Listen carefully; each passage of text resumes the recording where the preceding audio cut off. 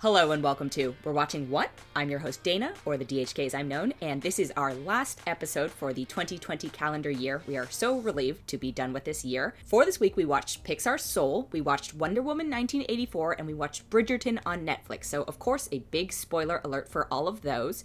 For Wonder Woman 1984, we talk about the plot of the original Wonder Woman film, which I do feel you have to have seen in order to have Wonder Woman 1984 make any sense whatsoever. And for Bridgerton, it's based on a novel series, and Jackie has actually read the novels. So some of our discussion does incorporate events that happen in the novels that may or may not happen if we get a season 2 or a season 3, but Jackie is able to draw upon that knowledge, so it's not very spoilery. We sort of avoid any major things that happen in the novels. It's just a minor point, but I just want to warn folks in case that is something that you want to avoid, and we will warn you in the episode before that little comment happens, so just skip ahead a minute at that point. Also, just a quick note, Soul, I think, is one of the best films of the year, and there is an interview episode with the supervising animator Jude Brownbill that you can check out after you've seen the film, of course. Also, just a super quick note, we had a little bit of technical difficulties with Matt's mic because 2020 just had to be 2020, so if you hear a little interference or his dog, bear with us. And then be sure to stay tuned after the main discussion as we have a little bit of follow-up for you. Thank you so much for joining us this year, and without further ado, here's this episode of We're Watching What? Starting with Soul. My first question is, did either of you cry? I didn't. I didn't either. I was very surprised. I was shocked. I am trying to figure out, I cried a lot during it, and I'm like, is this about me? More, obviously it's about me. And no, I was certainly in a certain frame of mind when watching it. Lots of it spoke to me directly, and then I've been talking to a bunch of other people, and I feel like I had a more extreme reaction than others did. Yeah, I didn't cry. I will say I did watch it twice, and the second time I felt more emotional about it than I did the first time. But the first time I didn't, and the littlest faint of eye watering, a little but I cry in 80% of movies I watch. So it's not shocking, but the first time, nothing. I was dry. It was a total well. But I actually loved it, but I did not cry. I also did not cry. I don't understand. Felt like maybe it didn't have a soul afterward.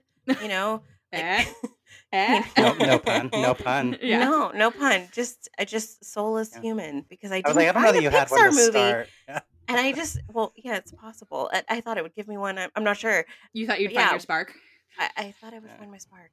You didn't. I didn't. And that's okay. You just need more time in the great before. I know. But yeah, sorry, continue. Yeah, no, continue. It didn't emotionally grip me the way some others before have. I completely enjoyed myself, thought it was good, but it wasn't the experience for me of, say, Coco. Mm-hmm. That to me was just such an emotional experience the first time I watched it. And I feel like this didn't quite measure up to that. And so it's kind of unfair because Pixar, the ladder is so high in each rung. Yeah, they have you know what I mean? Standard. So it's so impossible. So it's so hard because every time you watch a Pixar movie, you're judging it against some of your favorite movies of all time. Mm-hmm. Or at least for me, they're some of my favorite, most emotional movies. So it's hard because every time a new one comes out, they get judged against these things that have so much value to me. But I fully enjoyed myself. Yeah, what's funny is I would half agree and then half I loved it, and I would say it oddly was an emotional experience watching it. I just didn't cry. It's as weird as that is, but I felt all kinds of emotions in most every sequence, completely I was in, and it reminded me of very kind of I hate the term return to form because I don't think Pixar ever truly really totally leaves form for very long. I think they have a few missteps with films and stuff like that, and Coco is one of my absolute favorites of their films. So, and I actually really enjoyed Toy Story 4. Onward was a little bit more of a miss for me, where I did like it, but I felt like it could have been improved upon in ways. And this felt kind of like classic Pixar to me, just full on tugging on the heartstrings. But I just didn't cry. I don't. No, so I don't think. No, I felt weird about it though because I don't think crying is an indicator of enjoyment or emotional, right? But for me, I made it, I would say probably 3/4 of the way through the film, I was like, oh, okay, maybe I'm not gonna cry. And then the scene where he and his mother are chatting, I just had a meltdown. I just lost it. And then I might get emotional talking about this. All of the stuff with just for me at least, the year that wasn't. This is the year that wasn't. This is the year that at best, if you are putting your dreams on hold, you're lucky, right? Because you can safely do that, or you have your health and all that stuff. And at worst, much worse things are happening to you. And I just felt this huge loss. And I think this is more about me and the place I'm in my life and feeling just a lack of accomplishment and a lack of spark and a lack of all these things, and just it being vocalized in this movie, I lost it. And but that was just my individual experience. And I think the thing I love about a film like this is that everyone's having a different experience with it, right? Like everyone is looking at their own situation or whatever and interpreting it differently. And there are plenty of like comedy moments and plenty of like, inspiration moments, but we all go on our different journeys with this one. But yeah, I cried a lot. Yeah, it reminded me, I think the most obvious comparative, I guess, when talking about Pixar films is probably Inside Out because of Yeah, this felt like a continuation for me. Yeah, in ways, and it called back to that in certain ways for me. And I had kind of with what you're talking about, I enjoyed this more than Inside Out. I think Inside Out's fantastic, but Inside Out is one of those ones that like I just don't watch it because I had kind of what you're talking about. Like that movie kind of just like I didn't cry in the movie because I wasted all my tears crying about Lava, the short before it. And I was dried up. Like my cousin and I were like making sounds in the theater. Like I was not okay in that short. I can't even hear the song when I'm walking around California Adventure and they play it. I'm like, I start crying. It's awful.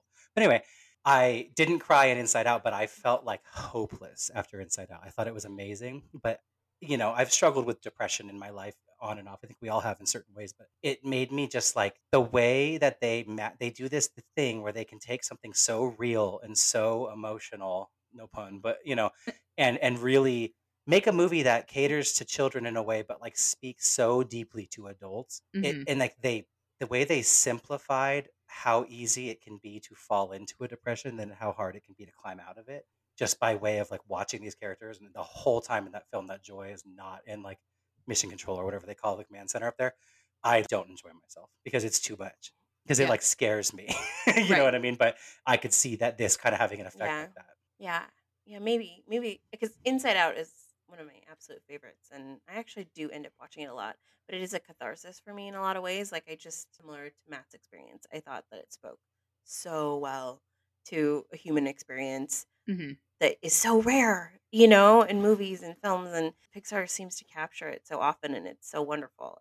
Yeah, I mean, for me, Inside Out changed the way I sort of think about emotions, and I think it gave a common language to speaking about emotions, right, to a lot of people, and this to children and to children, right? Not and just children, though, adults, like yes, but also making sadness okay, that you genuinely necessary. Necessary and something that is not only part of the human experience but needs to be right, like that. Yeah, and I think for me, this felt like a continuation in that sort of vein of, I love the idea of that your spark is not your sole purpose, right? Like, it's like something that sort of drives you, but that doesn't make you who you are. And again, as someone who is clearly in the middle of an existential crisis right now. Like, same girl, same. Yeah, I was like, oh, okay.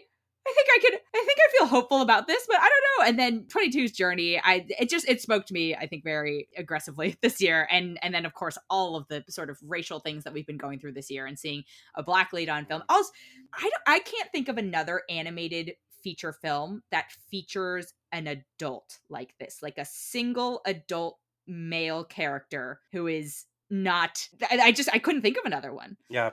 That's a human, I should say. They hinted at one, like a comment here about a love interest, like a at romance, some point, yeah. But they didn't pursue it. It wasn't like, oh, you better go get her. He seemed perfectly fine being single, and I really appreciated that. Yeah, I do too. Yeah, mom wanted him to be financially stable, but wasn't like, oh, you need to get married, you need to have this. And like, it was all just kind of like he was just living a single life, and she wanted the best for him. Yeah. And he was chasing his dream. It was very relatable in that way on a lot of levels. And I loved 22. I'm like obsessed. I'm obsessed with her. 22 and Terry, those ladies can. Terry. I know Terry's I guess is spirit mentor or whatever. Yes. Terry, accountant. I guess it's they. I don't think any of the Jerrys or Terry were gendered, but played by a female. Terry, of course. is she actually? Was she okay? Well, I don't know, but yeah, we'll go with they. I know Rachel House. I mean, I know the actress. Rachel House, yeah, is and she's everything. But Terry was my fave. Yeah. So fun. I think I resented Terry a little bit in the beginning because I saw so much of myself reflected in Terry. You're like, I'm not like that. Wait, yeah, I am. I was just like, no, I'm okay. I'm very particular. That's fine. No, sometimes it's okay. Also, give me an award. I deserve one. Yeah, I also or it's something I aspire to be able to be like, yes, I deserve this award. Exactly right. I also applaud Disney, really, but Pixar and Disney, because I'm speaking to marketing here, that they didn't reveal in any trailers that the The cat body bodies. mix up was going to Yep. happen, Yeah. because they made it kind of look like this was just another film where our black led character goes and turns into something else for half the movie, and which I love some movies that have done that, but it's like, oh, let's get away from that. Let's have a strong black lead or any person of color lead that lasts the whole thing. And there were moments, of course, where he wasn't in his body, but a lot of the film we saw. And so Yeah. him, and I thought that was great. And like that body swap, I was just very impressed they kept that a secret. Yep. Same. And I loved it. Yeah, definitely. I really just like the jabs at corporate culture that they were doing the whole time. You're Yes, doing yeah. great. Like all the platitudes, like When especially in the middle of The pandemic accountant when guy. Yeah. we have to go on Zoom all the time and all the pleasantries over and over again. I couldn't stop laughing at some of them. Yeah, I felt like there were so many moments for adults, and I think none of us have children, and so we don't know how kids are going to interpret this film. But I was like, I feel like there's a lot more in this for adults than there is for kids, which is fine. I think it's amazing. But also some of the New York jokes just hit so right. Like I laughed so hard at a lot of them. Yeah. Mostly the Knicks. That was hilarious.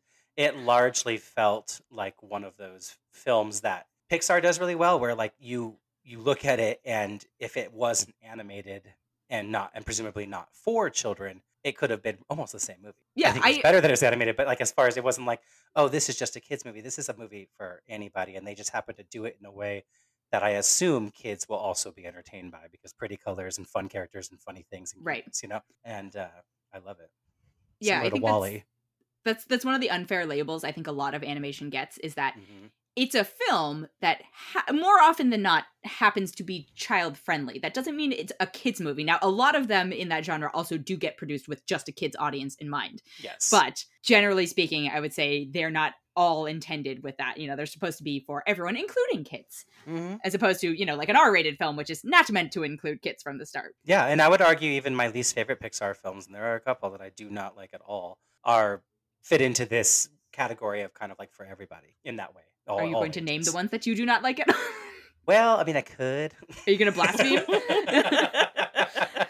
I really, really, really, I'm sorry to everybody, I really dislike Brave a lot. Like, dislike it. And then the other ones... I rewatched it after we talked about this. I was like, no, it's fine. Yeah. And then there's other films that I don't like, oh, I hate this, but I just don't love, I guess. And I'm everyone has their spectrum of personal preference. Yeah. And it's like, but most Pixar films that come out, like, most still to this day, I come out and I'm like, wow, that was really great. So it's like, that's the barometer we're at. It's either I love it or it was just like a movie that is as good as any other animated film that's out there. Sure. But I expect, the Moon and the Stars. Right. Like Jackie said, they set the bar too high for themselves. And I think, honestly, like, I don't know. I know we know certain people who work there. I mean, my sister, but you guys have long history of people working there, and I think they enjoy that challenge. And I love that about the company, that I think that they know they have to keep on living up to the standard they set. And I think they take a lot of pride in that. And I think it's awesome. It shows. Yeah. I mean, I think I have to give credit to Pete Docter here, because his brain works in such a way that it's unfathomable to me. It's incredible. Yeah, it does. We'll see if the next ones hold up. I know the next in the pipeline is Luca, I think, right? So don't know a ton about it. But is Luca next, or is Turning Red next? I think Turning Red is after Luca. I think Luca's actually next. I think Luca's actually 2021. Oh. It's already. Yeah, I think in the fall. So it's, because they turn them out. Isn't it like one every year, and some years there's two, I think. So it's like 3 films every 2 years usually. Yeah, but COVID definitely. No, sure. Definitely, yeah. Very much messed with that timeline. But I mean, I think it's safe to say we all recommend the film, right? This is the thing. When I was reviewing it, I was like, I can't think of a reason not to watch it. I just can't imagine who I would say like, no, you shouldn't watch this film too. Yeah, I don't know. I think you should. We're going to take a quick break and be right back. All right, well, let's just go to Wonder Woman. Let's. All right. How did you two feel about Wonder Woman 1984? It's complicated. I agree. Yeah. It fell prey to the thing that DC movies always fall prey to. And I'm not going to say that some Marvel movies don't also do this, but it does not need to be an end of the world confrontation. And it makes it ridiculous when you take it to that degree. A lot of the time, and the story suffered in that way. But I had a really good time with a lot of it. I think Kristen Wiig did an amazing job. I think that Gal is the most beautiful woman in the entire world, and I'll watch her do anything. Yeah, I hated it. Honestly, Did you really? Yeah, and I feel sad saying that because I really wanted to like this movie, and from the beginning, even from just the first, I was enjoying watching this like tournament at the beginning, but the whole time I was just like thinking about the first film and thinking about how the mom was trying to shield her from any of this kind of skill set and was pissed when she was a teenager when she found her practicing like sword fighting and different things with her aunt, with Robin Wright. And I was just thinking like, well, she's here using bow and arrow and riding a horse and doing all these crazy things. And the mom didn't want her doing any of that, but the mom was there overseeing this contest. I was like, this doesn't make any sense. And so while I liked watching it, I was like, well, this doesn't make sense. And everything after that, I just thought I really, really enjoyed Kristen Wiig at first. But once she got her wish, I couldn't stand her the rest of the movie. I felt really sad about it. I don't know. And by the time we got to the end, I was very shocked to learn, for me, that the fight with Cheetah in her full form was like the least offensive part of the whole thing for me. and I expected that to be. I expected that.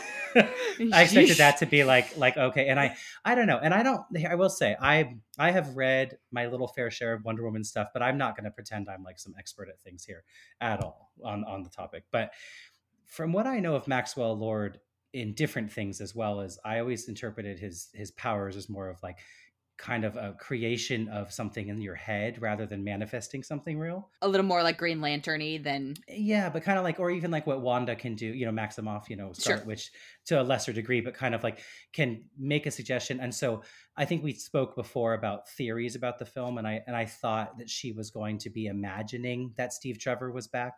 Mm-hmm. Rather than this kind of idea where he can just make all these things manifest and come true. And I thought the manifesting thing, I honestly thought it was really dumb.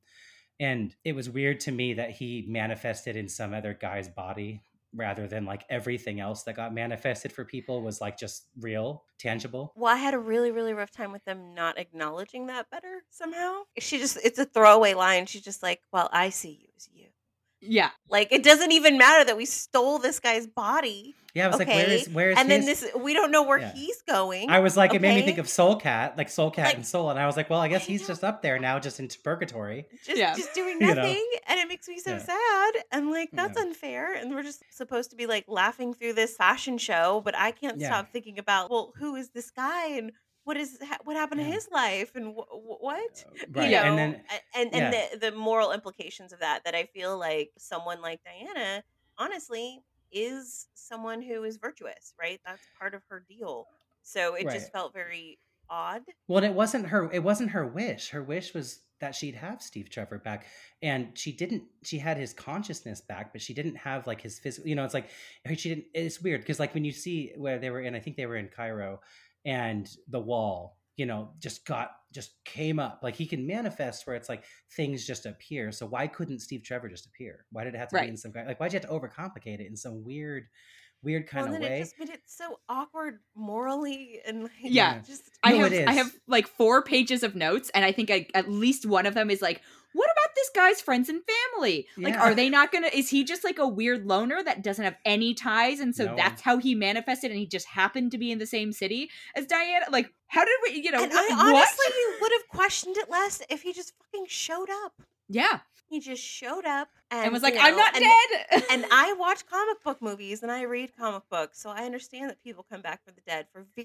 variously thinly veiled plots, okay? But well, and I thought the whole Steve Trevor thing, I really thought brought her character as not just a woman but a human just kind of down to where it was this thing where when she says that line when they were like saying their goodbyes kind of, and she was just talking about how she was actually kind of considering not solving this problem because she just wanted him to stick around, and she's like, my life, you're the only good thing. I'm like, girl, this is 60 plus years later than the first one. That one took place in like do not be Snape, okay? Do not be Snape. And he's the only thing in your entire life that's been good? Like, are you kidding me? You need to get out more. One of my questions was, oh my God, do we think she hasn't gotten laid all since 60 years. for 60 years. And she's just like 60. being all hot as hell, doing fucking nothing All the like, come time. on. Yeah. Yeah. And You I'm know what? like, The other thing it's just that was weird.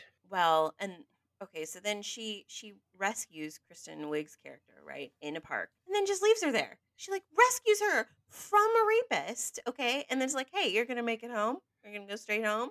Okay, You good? bye. You good? And Okay, leaves her in the bye. middle of the. Yeah. And I was like, that is just so not Wonder Woman to me that like I Yeah. couldn't handle it. Like I was like, Well, and then she this would mall never. scene, the mall scene at the beginning, which I couldn't stand it. I just, the action sequences felt really hokey and weird over the top to me in a weird They way. did. They did. The action And in this one did not hold up to the action in the first one. It didn't. Agreed. And that mall scene, it's like, and then you see the reports, and it was like this mysterious woman, blah, blah, whatever. I'm like, are you kidding me? No, the world hasn't heard of Wonder Woman. She's been around for 60 In years. 60 What has she been years, doing? she hasn't somehow been photographed. That's crazy and weird. I could totally subscribe to, we don't know who she is, because, you know, we put on a different outfit and they don't know who we are. Okay, that's fine. Right, the But, like, Clark you don't Kent sort of like That you is, know we've all Superman- accepted that. yeah, that the comic book movies glasses do or that, whatever just okay? makes you a different I'm person. fine, Right, totally. fine with it. And but it's a thing where I'm like, but what? Like, you don't even know she exists. Like, what has she been doing for 60 years? You know, it's just Defending malls. It was just so weird. Well, and I like, hated. I actually, for me, the worst part of that was that it was coincidental that she was Mhm. there Mhm. with the At the antique at place. antiques. Yeah. I just hated that so much because it should have been her doing research, trying to find this thing or whatever. Because it just didn't make her feel very intelligent, and it was just such a bizarre. It was convenient. It was overly convenient. Is Yeah, I think what and it. it didn't need to be. It's a very throwaway, easy thing to fix in a story. You know. It just felt completely like it was done by a entire different team of people to me. I don't know. And maybe since I watched the first one immediately before it, I watched them back to back Uh-huh. because I hadn't seen the first one in a minute. And it, you know, with the exception of a couple little special effects things here and there that aren't amazing, it holds up. Like, it's a wonderful film.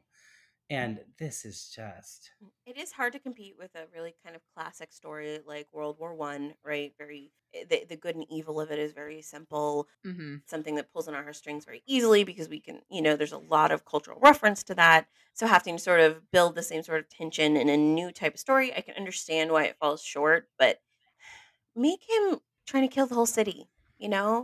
the whole world thing just ends up so cheesy and so weird.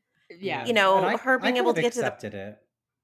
yeah, but I just it felt like it just had so many problems that, like, if they had just done it in a way that didn't, I was like, you're now doing this through the TV, and I'm like, so this man doesn't have to actually hear what you want to give it to you. Like, That you was just- bizarre. you- Well, no. Well, the particles are. I know. And then it was even weirder to me that when he dies, people still had to undo their wishes, which is wild. Ugh, and that and anyone like most would. people didn't even know. Yeah, exactly. And the thing is like like, half of please. them made things they didn't like. Diana didn't even mean to make her wish, so people could No. be thinking about things and not even realize Yeah. that they had kind of. Well, put like them when the into woman universe. started dropping dead in the kitchen, I started laughing because I was. Well, Just I was like, how is she supposed to undo her What? wish because hers Yeah. came first, but she's dead. So like, Well, and you it's know. just like so it like a very simple fix there is literally just making it tied to him. And then if he dies, all the Yeah. power goes away, and that's fine and acceptable and easier and not weird and cheesy. And He could have been on a tirade of going and starting to work with really high-powered, very wealthy terrorists that were going to eventually probably destroy the world, right? yes. Or like unleash a COVID disease. Like, so Thank she you. could have, it could have been still kept very grounded. It didn't have to go to this whole, we're broadcasting to the entirety of everything and everyone's getting their wishes. And then everyone denounces them. Are you kidding me? It just felt so like there's a level of a disbelief. We have to Suspension. suspend our belief and we just have to let it ride. But this went so far for me. And it didn't even have touching moments to me or action sequences that were exciting, like these moments that could redeem what I thought was just such a weak plot. And I don't know. It was really sad for me. Yeah, so I think my biggest, I actually should say, I enjoyed it when I watched it. Like, I had a good time, and I, in fairness, had a slight advantage. I got to see it a day and a half before it released out. And so I had a sort of an unspoiled experience with it because the internet also is very divided on this thing. And I feel like, I'm like, it's okay for a movie to be okay. You know, we don't have to either categorize it as the best thing ever or, a piece of trash. And I don't think this movie is a piece of trash, personally. I don't think it's the best thing ever, and I don't think it lives up to the first one. But my experience viewing it in this time and place, especially in this year, was enjoyable. So I should start with that. Again, though, 4 pages of notes. My biggest but that's issues, fair. my biggest issues with the film are, this is our like number one female superhero at this point, right? Like Wonder Woman really did sort of pave the way in terms of cinema currently for these superhero heroine led films. I don't need another plot revolving around her and Steve Trevor. No. I am more than okay with single Wonder Woman. I want her to have agency and make decisions that are not motivated by this sort of weirdly antiquated true love type scenario. Like, give me different stakes. And then my fear towards the end was, I was like, oh my god, is this going to be like the same plot as Wonder Woman 1, where we're up against a superpower, right? Like Ares is just this sort of supernatural being, unstoppable, blah blah blah. I thought we were going to end up with another fight, especially because they kept alluding to, they're like, oh, that's the language of the gods. Yeah, I thought that. And I was like, well, we're getting another god, which at that point would have tracked better to me. I would have preferred, yes. Agreed, Maxwell Lord's, and I love Pedro Pascal. Like, I think he's great. That hair was not doing anything for him. I know it was intentional, but yeah, I just had so many questions about it. And also, just there were a lot of moments where I was like, I get that this is a film that has 2 women in the starring roles, but do we have to make things about shoes all the time? Like, why did that have to be a device? Like, it just felt so stereotypical to me that I was a bit disappointed by that. And I don't think Cheetah's sort of evolution made any sense in terms of, she went from being like, okay, mildly picked on and maybe ignored, to being like, fuck you all. Like, I'm going to, Yeah, once she made her wish, because you see, what would have turned around for me is if they had been in that plane and she was sitting there going, fuck, this is too far. And working with Diana to help her at that point. Like, I could have been more on board with like that sort of arc for her. But I also was just, I mean, I didn't expect that. You know what I mean? Obviously. But it's just... Yeah. That last wish was just crazy. And I just love that they introduced the idea of a monkey's paw and like don't explain it really. Like, you have to already know what that is. When Steve Trevor goes like, it's a monkey's paw, I was like, what if somebody didn't know what a monkey's paw is, and that it comes with like why are you relying on this crap? Right. I think the thing that I find really upsetting, and kind of Jackie mentioned, of course, the landscape, it's different when you don't have the war to kind of fall back on and that kind of stuff, and that lent itself, the Ares god of war thing, it really did lend itself well to a full narrative, right? But this was something where they chose to put it in the 80s. Just to have 80s, by the way, as a gimmick, first of all. It was the most gimmicky 80s thing to me. And they presumably, I don't know how it works over there, Warner Brothers and DC and the higher ups and stuff, but presumably could have done whatever the hell they wanted. So this was like, this didn't have to connect to what's happening in Justice League right now. It didn't have to connect. Like a lot of these Marvel films, they have to feed into each other. This is one of the ones, kind of like what we assume Black Widow could be like, where it didn't have to be anything but just Wonder Woman, right? And it was Wonder Woman, but it just felt like, oh, you got all of this free power to do something, and this is what you do. Like you just barely couldn't even make it fun. It was 2.5 hours, and the story was it was long. It was very long, so weak that I was like, you didn't even make a plot that deserved that much screen time. But it just feels kind of like you could have done anything, and this is what you did, and you made this thin plot that didn't deserve that screen time in my mind. So more than it being just a terrible film, it's not that I think it's the worst thing ever made. I think it's just that it's offensive to me that like, this is what you did. And so I had these expectations that were like, I think they set the bar very high with the first one, and then it's tough to you can't be Pixar, you can't always live up more often than not to, which it was that was disappointing. I agree. Like I did not feel like and then that's the thing is this movie holds up to 0 questions. You can ask 0 questions of the plot at any time, and they can come up with a satisfactory answer. Yeah. But just like you, Dana, I actually did enjoy it the first time, I saw it. And of course, the more I thought about it, the more... No, it starts to fall, yeah. You start to just kind of... You're practicing meditating at that point. You're just kind of letting the thoughts bounce off your head and watching the beautiful woman kick ass on screen. Yeah. Because otherwise it's just... it is offensive. And they changed enough of Cheetah's story that is it's It was interesting to me that they almost unrecognizable. yeah, Yeah, that, that you know, was and at that point, it's just kind of like you could have had any villain, and she actually has kind of a great story, and it's a very interesting dynamic between her and Diana. And you saw it started out well. I think their relationship started out well. I thought that was really interesting, and then Hmm. Well, and yeah. when the story was taking us to Cairo, I thought, oh, maybe we are decidedly going to Africa, and maybe right, we would kind of Ooh. see Cheetah's, because a lot of, I know at least in the New 52 she gets the power from a tribe in Africa, I right? didn't So even it's make like, that correlation. and Yeah, so well, that makes and I sense. really then Yeah. thought that way. I thought the same, and then I of course was very disappointed I because mean, Yeah. what shocked me the most about that is I would say in general, DC has been doing a slightly better job. We've talked about this a lot, right? Of their on-screen villains, in that Marvel has been sort of very disposable with theirs, except for maybe Loki, who has a much more And fulfilling Thanos arc. while he was around, but yeah. Yeah. But even then, I'm like, his motivations are a little weird to Totally, me. but he was But a. like the Joker to Batman, right? You have this iconic nemesis to your main character, who, if you're going to use them, why not set them up for more films? Why use Yeah. up Cheetah like this? Cheetah is a long game nemesis. Exactly.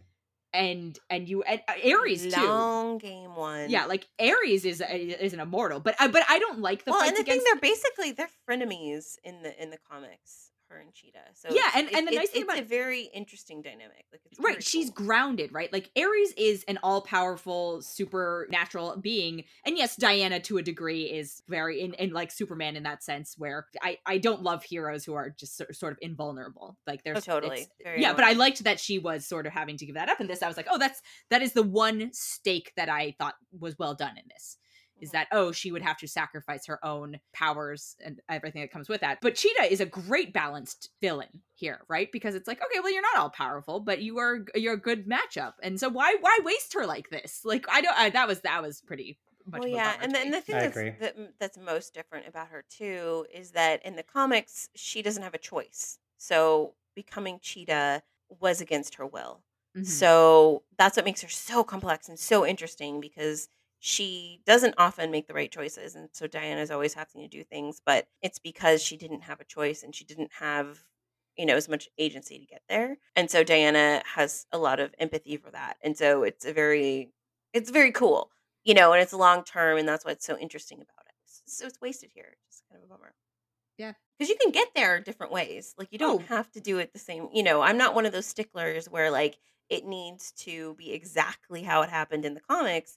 I just want the soul of it to be the same, right? mhm. So, and the soul of Cheetah is not fully evil, making those choices that way. Right. I think if I had seen this in theaters with a crowd, I would have liked it a lot more. Not that I didn't like it, but there were many moments I was like, oh, this was like a fan service moment, not in the bad way necessarily, but there were a couple of times where I was like, oh, cool. Like, when the invisible jet came on, I was into excited. that. I actually was pretty happy. Right. Like, it was cheesy as hell. Right. It made no sense whatsoever, but I was like, oh, it's the invisible jet, of course. And I was like, oh, I wish I was watching this with other people who would have appreciated that moment. And it's such an obvious moment, but I think there is something to be said for the shared experience of this. And we did talk about this when Wonder Woman got announced that it was coming to HBO Max, that, and I was team watch it on streaming because of safety. And now I'm like, oh. Yeah, like, I miss it. Well, and it's just, I could see, there's a value in that. And, and I feel like the moment, the awful CG at the end when she's flying and it looks terrible, right? It's like 10 minutes long, right? It's like 100 hours long. I'm not really sure, but I feel like that moment in theaters might have been fun. Yeah, because it wouldn't have felt 100 years long. I don't think the CGI would ever get through, okay? But it might have been fun to watch that there. Yeah, but at home it was excruciating. The scene at the end, like the post-credits scene, I was just like that moment, that's a moment that you walk out of the theater and you just, which is ironic because I'm like, that overshadowed probably the entirety of the plot of the film for me. I was like, oh my God. Yeah, in some ways maybe it's good it came out on streaming and that it's like the only kind of superhero film of the year and that it gets out. Also, they've announced a third one, which Yeah, and that was the problem is they made now- this, and then they announced the third one, and I sighed, and I was like, if you had told me a month ago that I would sigh hearing that another Wonder Woman movie was No. coming Yeah. out, I would have said, I think you're probably wrong, because I didn't think this could be as bad as I thought it was, right? Or as disappointing to me as I thought it was. And that jet moment, I mean, I could see people getting, I mean, I was like, oh, there's her invisible jet. Like, I don't really like how we got there, but cool, whatever. But then when they're flying just Oh through my these God. fireworks. how does he know how to use a modern jet? Like, that He was my doesn't. question. He- And first of honestly, all, he like, they just doesn't. like And- stole it from Yeah, they Oh, yeah, from stole the it. Smithsonian? Yeah. They stole it. He doesn't know how to use it. They're flying in And the she path literally of she all steals of this plane these just so he can go fireworks. with her. Yeah. Right. And then Because he she's doesn't like, have it's a like, where are your passport. morals? And honestly, I was watching with my sister, and she was just like, she's like, this is like a whole new world. Like, and it's like, and they were Oh, literally going to 100%. Egypt. Yes. And then she's like, oh my God. And Pedro Pascal's like the genie. And I was like, this is Aladdin. Like she's like, this is Aladdin too. And Yeah. it just, yeah, the whole, it was rough. I wish I had been drinking, and I wasn't, unfortunately. I did start at the end, but No, that's fair. I watched mine at like the middle of the day, but I was like, okay, I'm going to try to do my best to recreate a, a cinematic experience. So I like, pulled my curtains down, and it was just like 11 a.m. And it's a long movie. It's a very long movie. And I was like, It felt "Ew." it, unfortunately. It felt it. Yeah, I there mean, are you could tell. cuts I would have made for sure. Like Yeah. the whole Themyscira thing in the beginning.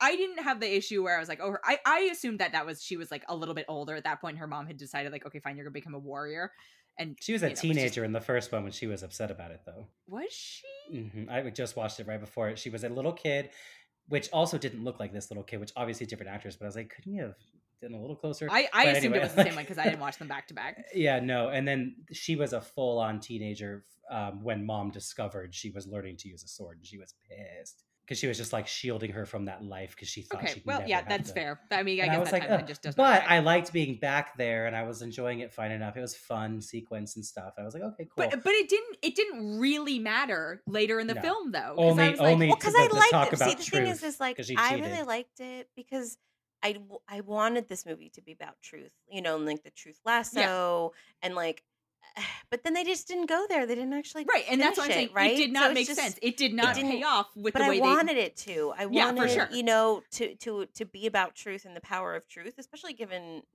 society right now. Like, I think that it could have been a really amazing moment if they had actually landed that. Well, and I think the truth thing, I mean, I think it was supposed, I kind of took it as like turning into, yes, the truth stuff, but like taking shortcuts, and everything that you got from Mhm. Maxwell Lord was a shortcut to something you wanted. Mm. And that's not how we do things, even though she stole a jet and did all these other things. But whatever, you know what I mean? But I'm just saying it was about like learning that like that's not how we're supposed to get what we want. There's Right. no honor in that, so you need to do things correctly. So I think that, but it didn't necessarily land, but that's what I like took from that.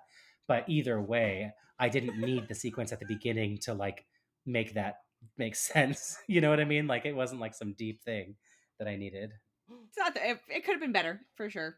I can also understand like not enjoying it, but I just think the vitriol at it just seems very aggressive. It seems too far, given Yeah. some of the things that people have been fairly okay with. Yeah. But I completely understand. The first one was really incredible, and this one is not. So sometimes the comparisons are hard. Yeah. I mean, I'm still gonna watch 3. Like, it doesn't matter. You know. Yeah, Yeah, like, I mean, I'm I gonna loved it. watch it. Let's be yeah. honest. Also, Yeah. the number one thing I took away from this, I was like, Patty Jenkins just fucking loves planes so much. Like, she is She gonna does. Yeah, we Rogue know. Squadron. She's gonna just have the time of her life. But also, please make it shorter because I don't need to see all the like, oh, we're turning was on like- the plane, we're looking at the I thing. was we're like, do- it yeah, made we're me- inspecting like. It made me a little nervous for it. I won't lie. I mean, I'm hopeful Yeah. still, but it just I'm hopeful, like- but I was nervous, more nervous now than I was before. yeah, because she's super. I mean, I love the first movie, and I love her as a director from that movie, but she's still pretty new on the scene as far as directing things that we've all seen. Mhm. And now it's like this. I disliked this enough to where I was like, ooh, this like really hurt there. Like, you know what I mean? Like hurt the like the ratio is a little, the scale is a little more tilted than I would have imagined. So now I'm like, Wow. oh, please be good. I'm not saying I would be like, oh, don't watch a Patty Jenkins film No, ever. no, no, But no, no. I know, but I you just know. think when the Rogue Squadron news broke, you know, we were all very much like, oh, trust in Patty, trust in Patty. And I thought I really and I just still think the Wonder Woman that first The movie I think trust is is strained, incredible. you know? It's just a little And so strained. this just kind of hurt it a little bit because it's kind of, again, that one obviously had a budget too, but it feels almost like, not to knock other directors too, but it's kind of like the difference between Lord of the Rings and everything else I think Peter Jackson has done since, where it's like you see what someone does where it's a passion project and they're having to be really like pour their heart and soul into kind of getting this thing made and what they want to do, versus, oh, now they're just trusted. And then now they can just do whatever they want. Exactly. And so now if she gets if she's in that zone where now she's just trusted, and this is actually the kind of thing that when she's just trusted, she does, it will upset me. So I'm hopeful. I still have faith in her, but I'm just, it's damaged a little bit. And I'm going to say something really divisive that I think you'll both disagree with, but for me, I would say if you were going to watch a female-led comic book movie this year, make it New Mutants over Wonder Woman. I really believe that. So I was telling Jackie this earlier. Not about New Mutants. I started writing I do a year in review. I do my top films of the year, and then usually I also do ones I'm most disappointed in. But I was like, this year I don't feel that's fair to do. You know, like this year these films do not need. Yeah, they don't need that from me. And I was looking at it. I was like, I will admit I'm probably not gonna put Wonder Woman on there because it was just not one of my top films of the year. But Birds of Prey is one that I'm like, oh, hell yes. I forgot that was this year. I would put that number one. I love that movie. Because I had a lot of problems with it too. But sure. Yeah, I enjoyed it, my experience, but I'm also thinking back. I'm like, is this part of it the experience of seeing it in the theater, seeing it with friends, being excited for it, going in, not knowing what to expect? I also not having expectations for that one because it's, more standalone, I think, in some senses. But I was like, yeah, the fact that I never would have imagined a world in which I would consider putting Birds of Prey above Wonder Woman on a list like that. No, never. And I will say, I will correct my state because I forgot that came out this year already. This year has been like the longest, fastest year of my life. But yeah. I've watched Birds of Prey several times since theaters, and I still think it's just a blast. And I enjoy it every time. It's not an amazing film, but it's one of those ones where, contrary to what I think Wonder Woman did, and of course not what New Mutants did, but it captures the fun, I guess, that a comic book brings. And that's something where I will always appreciate that about it. And I think that the time watching that film, obviously it's considerably shorter than this was, but I don't feel like there's a bunch of wasted time in it. I feel like it's all with the story it's telling. It's not trying to be anything crazy, and it's just, well, crazy, but not anything huge. And it's contained, and it is just what it is. And it's just fun. It focuses on having a good time, and I'm here for it. And I actually really like the action sequences, so. And guess what? They weren't defending the whole world. No. Yeah. It was very contained. And I just appreciate contained stories, and I think that there needs to be way more of that. Yeah. Well, I do wonder. I'm like, okay, well, Kathy Yen, new to the blockbuster scene, probably was under a little more scrutiny than Patty Jenkins was. And this, we've talked about this so many times before, but once you are allowed to do whatever you want, that's not always the best thing. Mm-hmm. Sometimes it's a kiss of death. Yeah. So, Wonder Woman 3 coming out and well, and I read a rumor, I don't know if she is, but I read a rumor that Kristen Wiig might return again. I read the same thing, which I'm like, why did you set this up? Well, I mean, it's not that we saw like an end for her in no, this, but without, she did relinquish her wish. So you connected her power completely to Maxwell Lord, who So it's just kind of one of those things where I'm like, well, so now if she ever becomes Cheetah again, are you just going to do some other weird thing? I know. Are we going to be like every time she becomes a cheetah? Like, God, I wish I could get powers at least once. Like this lady gets them twice and happens to be the same powers. I know. Yeah. Like, what are the odds? Come on. Right. I'm going to say something slightly unpopular. I think Kristen Wiig was good. She was fine. I don't think it had to be Kristen Wiig. No, it didn't. No, it didn't need to be Kristen Wiig. I thought it made a lot of sense at first when she was just Barbara bumbling. I thought she was. I was laughing at her. There were several lines she made, like because of her comedic. I love her. I think she's hilarious, and I was laughing at several things. And I literally said to my sister at one point, I was like, "Oh, Kristen Wiig might save this film." And then I swear, the second that she got her wish, I just didn't buy it, and I felt. It's hard for comedians, especially, I think, when they try to break into something where they're trying to be more serious and this and that sometimes. And I hate to be like, oh, she's just a comedian, because I don't mean that. But I just didn't really buy it. And there were a couple lines where she was trying to be very serious, and she's like one of them when they were learning what Maxwell Lord did eventually, and she was like, he did what, or said something like that, and I almost spit out whatever I was drinking, which was not alcohol, because I was just like, wait, like I didn't buy it.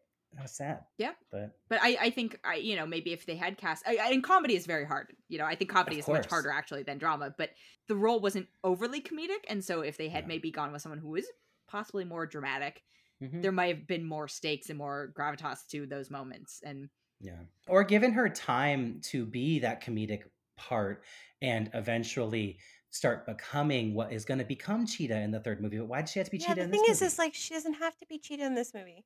She can just be like introduce bumbling her sidekick person, and maybe the mid-credit thing is her finding the archaeological thing that's cursed, or whatever. Because what's interesting, whatever they're gonna do. Because what's interesting here is, since this was 84, unless I'm reading untrusted sources, but the little things I'm seeing were saying that Wonder Woman, the third one, would focus on Justice League's timeline.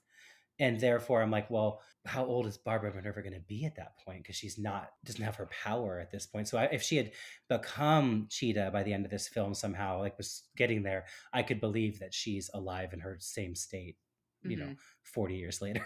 Or if she just stayed Cheetah is really what it comes down to, right? Sure, like, stayed.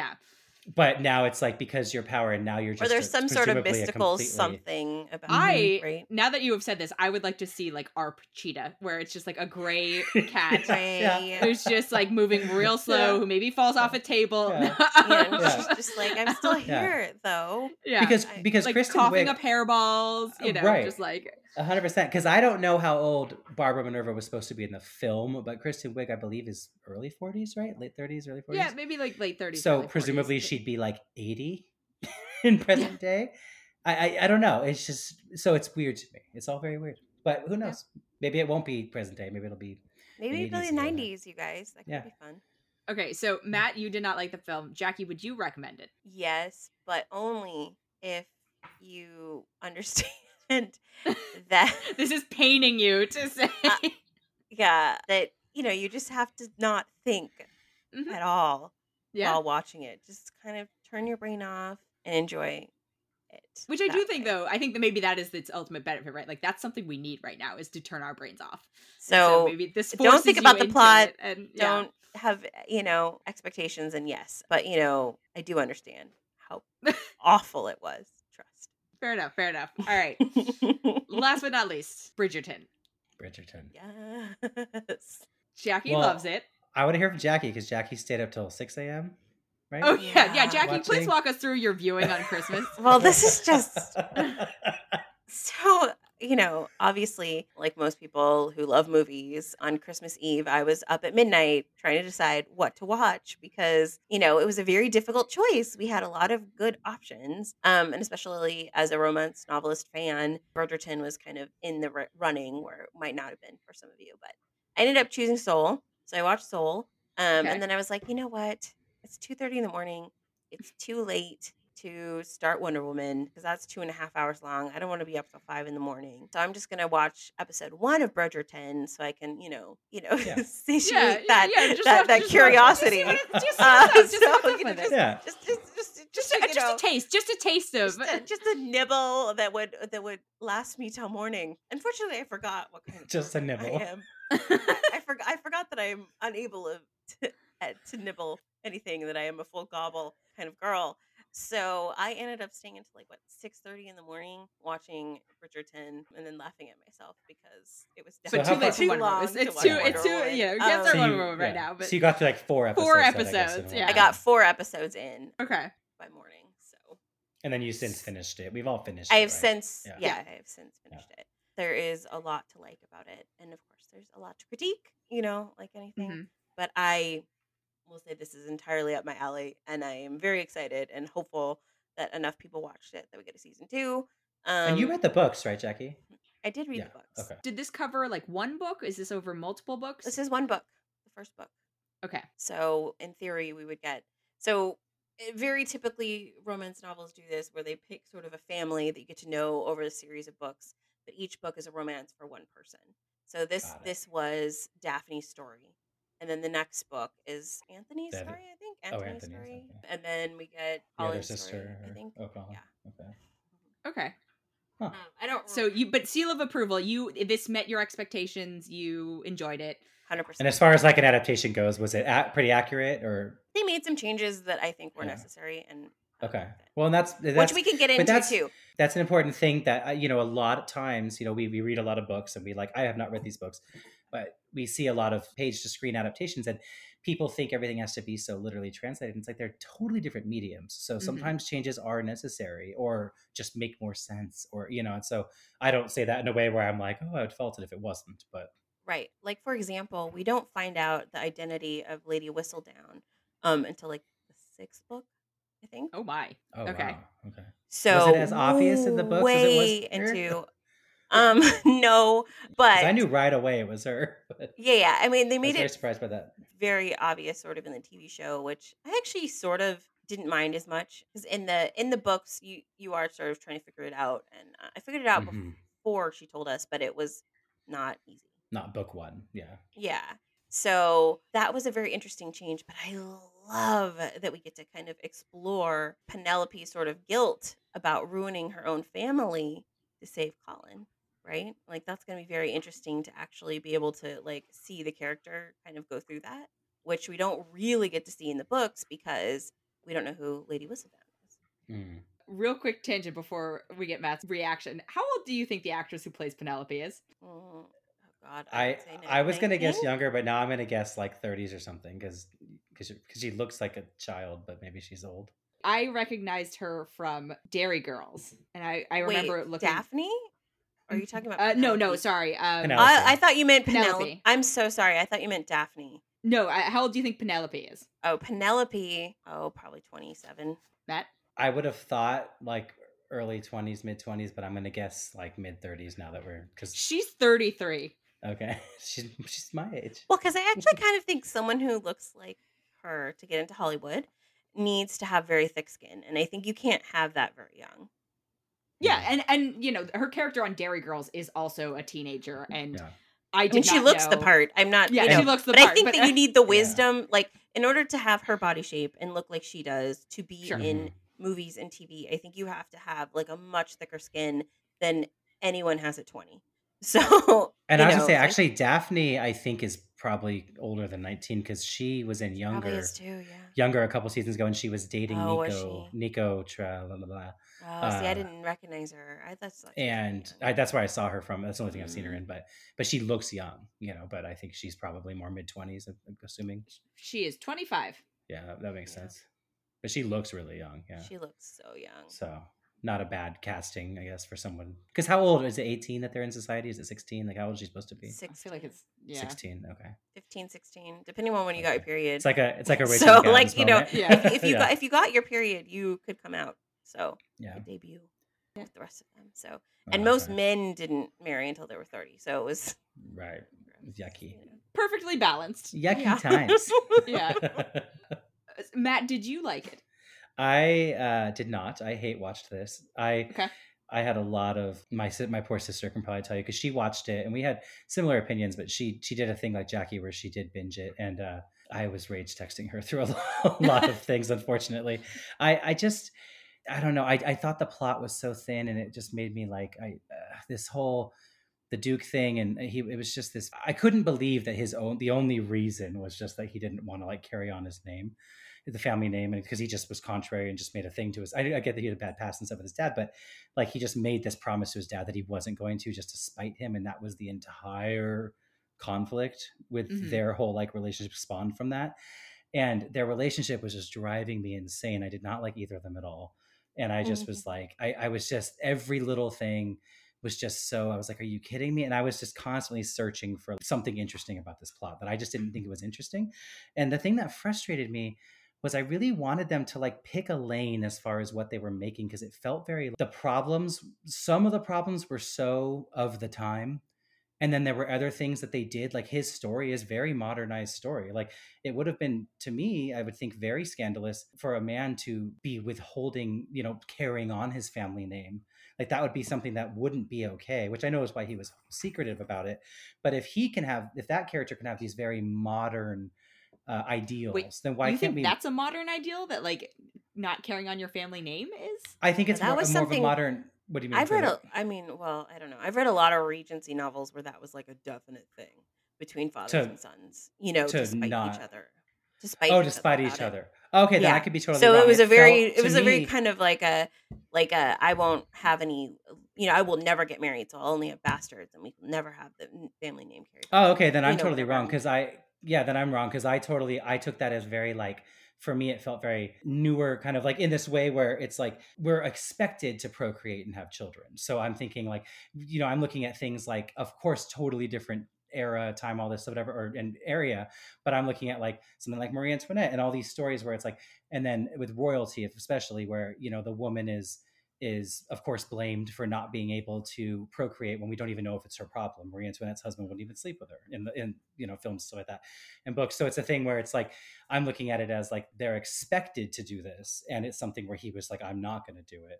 And he wasn't. If it was so common and okay, then why couldn't he just say that? Like, why couldn't he just tell everyone I'm not procreating, instead of making it this big thing that he's, oh, I'm just not going to get married and I'm just going to lead people on and just eventually, I guess, have to face it. But the whole agreement they came to just made no sense to me, because it was like, I don't know, it's just weird. Like, I just didn't, I was just like, what are these decisions? And I wanted it to be more of like, because it was kind of the Gossip Girl kind of vibe with the idea of the person who's writing all this gossip about everybody. I was like, I wish we could kind of modernize some of the drama and make it even juicier for like modern times set in this setting, to kind of make it satirical. Or I don't know what else, I guess. But it just didn't land for me. I just wasn't interested in any of the stories, sadly. Jackie, did you feel the leads had chemistry? I did, yes. Okay. Yeah, I didn't feel that either. Unfortunately, I just, I don't know. And then they would get mad at each other, and then the story point of like, they were trying to save the scandal of them getting caught making out. So it's like, oh, well, we better just get married. But then she knows she's entering into something where their society is going to be looking at her if she doesn't produce a child. And the mom even kind of talked I about feel that a little bit. Yeah. And so it's like, that's a different potential scandal she's going to be getting into. But we're going to save face by doing that. And then But she doesn't he ruin her says, sisters that way, because if which is, she, yeah, which is a, right. you know, it's a big difference. Yeah, but then it's like he says, "Oh, I cannot give you an heir," and I guess, and she takes that to mean like he's unable to, when he just doesn't want to say, he just doesn't want to. So then we get to the point where it's like, oh, okay, and then she's mad because that betrayal, and See, then that was the part that I didn't like. Is I they feel just don't like, speak for weeks. well, it's I don't exactly know. like it happens in the book. So it's a very, as someone who loves romance novels, these critiques are completely on point and totally acceptable. It's just something that I like, seeing these tropes in real life now and seeing them on TV for kind of some of the first time, and enjoyed myself in that. It's just like the plots I always complain about, right? In most movies, where I'm like, if it could be solved with Solved one in one conversation. conversation, Yeah.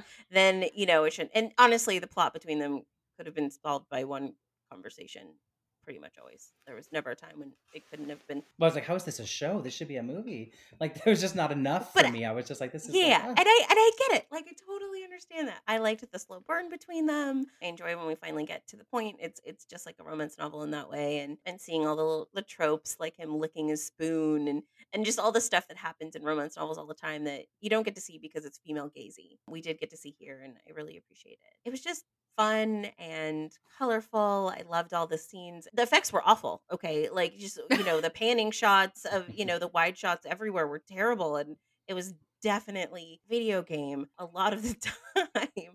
But I enjoyed that they tried to make it, so festive and colorful and kind of a little more fantastical, some of the balls and things. yeah, no, that makes sense. My main takeaway was The Devil Wears Prada is to Emily in Paris what Pride and Prejudice is to this, and that's how I felt. Like, I really It's so felt that true. way. Oh my god, it's so true. And I just thought I like enough things set in this kind of era and this kind of time, where I'm not necessarily saying that, oh, they're all made for me, but I am an audience member who has enjoyed several, and I do love parts about the story of Pride and Prejudice. I love Joe Wright's Pride and Prejudice more than the 4 Hour, which I know is very controversial. What? I know. Oh, I love agree, it, and not many it's very women controversial. would agree, but I love his better. I like I love it, but Wow. either way, Wow. but either way, I am but I- We can have this out at some point, but I'm just saying. but I like both. I like the story well enough. I've actually even read that book, and I like the book fine. Like it's like so I just felt I was like, God, there's just ways that this felt like a really B-level version of that story, which not everything has to be compared to that story or whatever, but it just felt so like, oh, please. I mean, this like clearly Emily, borrows heavily from sure, this, but this set that's itself why up too. That's why I draw the comparison, because with the Emily in Paris thing, I was like, even though we're comparing to Sex and the City, it was so just like the idea of the kind of Devil Wears Prada and like the industry kind of consuming you. And so I draw that comparison and I leave it there, and that would be my review title. Yeah, it's a very apt comparison. It's just because like I wanted to like this a lot. I am a sucker for romance films, generally speaking. I like the idea of this whole sort of just race is not an issue, and I do want to talk about that in a second. But I just felt zero chemistry between them personally, and also this is a not fair criticism. I just didn't like the main actress's face. Or maybe it was her acting, but like she just was, her face was so puckered all the time. That's so funny. And just so serious. And some of it's the period like dress and the haircut. It might have just been the Duke of Hastings, I thought he was so hot. And I thought he was very attractive, but I just did not feel between the two of them. Sure, yeah. That's because her acting was pretty wooden through most of it. I actually thought she was better than he was as an actress, though. I mean, I didn't think either of them were amazing. I mean, he didn't do great, but I just thought he was so attractive that didn't matter. Yeah, I didn't think any of the acting was really worth mentioning, but I didn't think any of it was like just so bad I couldn't look at it. But I believed her more than I believed him. So I think that's it. It's an interesting point. He is what I would say modern day standards hot, right? Like I highly doubt that men back then were like rocking 6-packs and boxing or whatever, but she is cast more, I think, in a sort of era appropriate beauty standards. And so I was just like, there was a huge disconnect for me because I was like, oh, he's sexy. She's delicate. She's a delicate rose. Can I say it really bothered me that his left ear was pierced and they didn't like cover it? I know. I wanted them to never just cover it. Just put something in there that I did not notice it at all. Well, because what's her face, Lady Featherbottom, Feather something. Penelope's mom. I know who you're talking about. I don't remember. I think it's Featherbottom. But she's the lady from Rome. Is all I know her as. Yeah, she had a piercing in her cheek. Oh, I thought that was like a mole or something. I didn't realize. No, it's definitely a hole. So like, oh wow.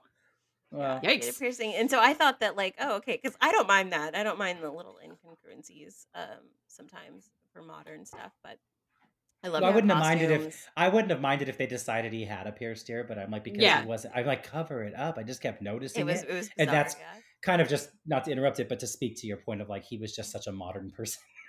Right. I think my other biggest challenge with it, and we talked about this when we saw the trailer for it, is like cool, like theoretically colorblind setup. But Dana, you got 2 seconds of an Asian and maybe one episode. Yes, no lines. I think one of them makes a face at somebody. Okay, they were definitely in the background, Dana. Right. Yes. Okay. God, oh my Dana, God, I should be so grateful. There. So grateful. Like my God, like come on, man. Yeah. But that aside, even right at the time I got through episode 1, I was like, okay, we're not putting Asians in this. Baby steps. It's a different conversation. This is black right? and it's white, and that's it's black and it's white. That's their version of colorblind, right? Mm-hmm. And so I was like, okay, that's a separate issue. But I think the way that they didn't address race at all actually became problematic in the casting, right? Because they have this character who is ruined. Supposedly, she's the only, aside from the queen, the only female black character that we really, and the aunt, I guess. But she's the only young female black character we see. And she has the scandal that is directly associated with her, right? She's ruined. She's expected to go with these like older men. She didn't have to be that person. Make another family black completely, or make something. But like, why are you having the one storyline that revolves around a solo female character be about ruinous things? Mm-hmm. But I mean, at least the queen was very strong and very multi-layered. But I'm in looking at the characters who are involved in romances, right? Like the queen is sort of this like generation removed. Same with the aunt. This is really, if we're looking at this from like the Gossip Girl type angle, even Pride and Prejudice, it's focusing on these young people in these romantic relationships. It's a romance show, and so you're having this one romantic character. Maybe she's gonna marry the brother of what's her face, but the fact that she is the ruined one and she's the black one, I found that slightly problematic. Yeah, no, it's interesting, and I could see that perspective for sure, because it's like I appreciated that there were, if we're going to go with colorblind being black and white, I appreciated that there seemed to be a large amount of both, spread across. But when you do talk about saying we're following young people, we had one black man and one black woman, and everyone else was a white person, and then it was like the people that we're following as far as these romances are going, I guess. And then, the one black woman is the one who's ruined, which I could totally see that being problematic for sure. But I didn't actually think of it. But yeah, why not make that entire family the whistle, the penny? What are they? The feather yeah, or whatever. They could have all been. Like, why are they not all black? Mm-hmm. Yeah, like why do suddenly like the cousin from the country happens to be the only person of color in that family? There's no reason except for the casting choices to make them. It just highlighted the difference for me, and I was like, oh, you've actually done yourself a disservice for me in sort of delineating, like separating this character out from her family in quotes, but she's also very visibly separated out because she's the black young girl. Well, I think what was the most problematic probably for me is that, the aunt is talking to the Duke of Hastings and talking about like how sort of tenuous their situation was because the king just happened to fall in love with a black woman. Right. And then they all got lands and property and things. And then I just kind of wish we hadn't explained it at all. Right, that they had just been a lorded, landed, right, whatever family. Because it doesn't matter, and it's not important. But I think that like trying to explain it actually does a disservice in the sense that now we do have to look at racial politics in it, right? Because you've introduced racial politics into the conversation by saying that. Whereas before, it could have just been colorblind, and we just didn't. We didn't talk about it because racial politics weren't a thing. Yeah. We didn't need that, part of the story, and that's okay. Yeah. And so it didn't enhance anything by getting that totally. And so that was one sort of misstep for me, where I was kind of like, oh man, I wish that we had just sort of let it live and breathe as it is. Speaking of the character, Jackie, I don't know if you can clarify based on book or if I don't know if I was paying enough attention at certain moments of the show, but with her story, and she's staying with aunt and cousins, the feathers, feather people, and she's pregnant and she's ruined. Right. I don't remember. I don't know if I missed why she was sent there, because they didn't know she was sent there pregnant. Because the dad owed her dad money. Okay. And so he didn't have the money to give her a proper season. And so it's really expensive to go to all those balls and get all the dresses and all the stuff. And so and you need someone in polite society in order to make the production. And so she's sort of working off his debts. And that makes sense. But then oh wait, I thought I interpreted based on the events of the show that her father was owed money by what's his face. So she's like taking up. She's receiving the debt payment in the form of like society. Okay, sure. Society, being given that stuff, and so capital in society, essentially. Yeah. And so that makes sense, and then I can understand why the aunt would care so much about, because she's staying under their roof, that if like this scandal got out, it would ruin all of them because they're responsible for her. Was there a reason, unless it's just he went off to war, why she couldn't just be with the Spaniard who got her pregnant if they were in love? He went off to war. I would assume it's because he went off to war, and that maybe her dad seems like a social climber, so maybe he wanted her to marry someone titled, and so because they were just like the neighbor boys or something, right? So. Okay. Well, because that's what was confusing to me. Because then when they showed like the feather mom, but I think obviously woman, if her dad had known the feather mom. Well, I can't remember the name, but they're the feather people. It's fine. When I was texting my sister, I was like the feather people versus the Bridgertons. I don't know, but I knew Penelope's name, but other than that, I was just like the feathers. And but the flashback of them like writing the letters and forging I was like laughing at that. But I was trying to understand why everyone was so anti being with this guy versus like, and I know he's at war, but that could be enough. I understand, but I was confused by that. I was like trying to figure out if there was more, so that makes sense. I thought Eloise did a good job. I thought she was fun. She's the one who would like smoke with her brother on the she was my favorite character by far. Yeah. And she, she's the I like that they highlighted how little they told women back then about how sex worked. I thought that was kind of funny. Kind of a good gag when she was like talking. And to that point, and you can confirm this, I guess, is probably an update for the show, which I think is a necessary one. But she rapes him in the book, kind of. Yeah. Oh yeah, lady rape. That's a thing. Because when she finds out that he's withholding the semen from her and understands why, she when you phrase it that way. It's well, just... I mean, I don't know. Maybe that's what's happening. I don't know.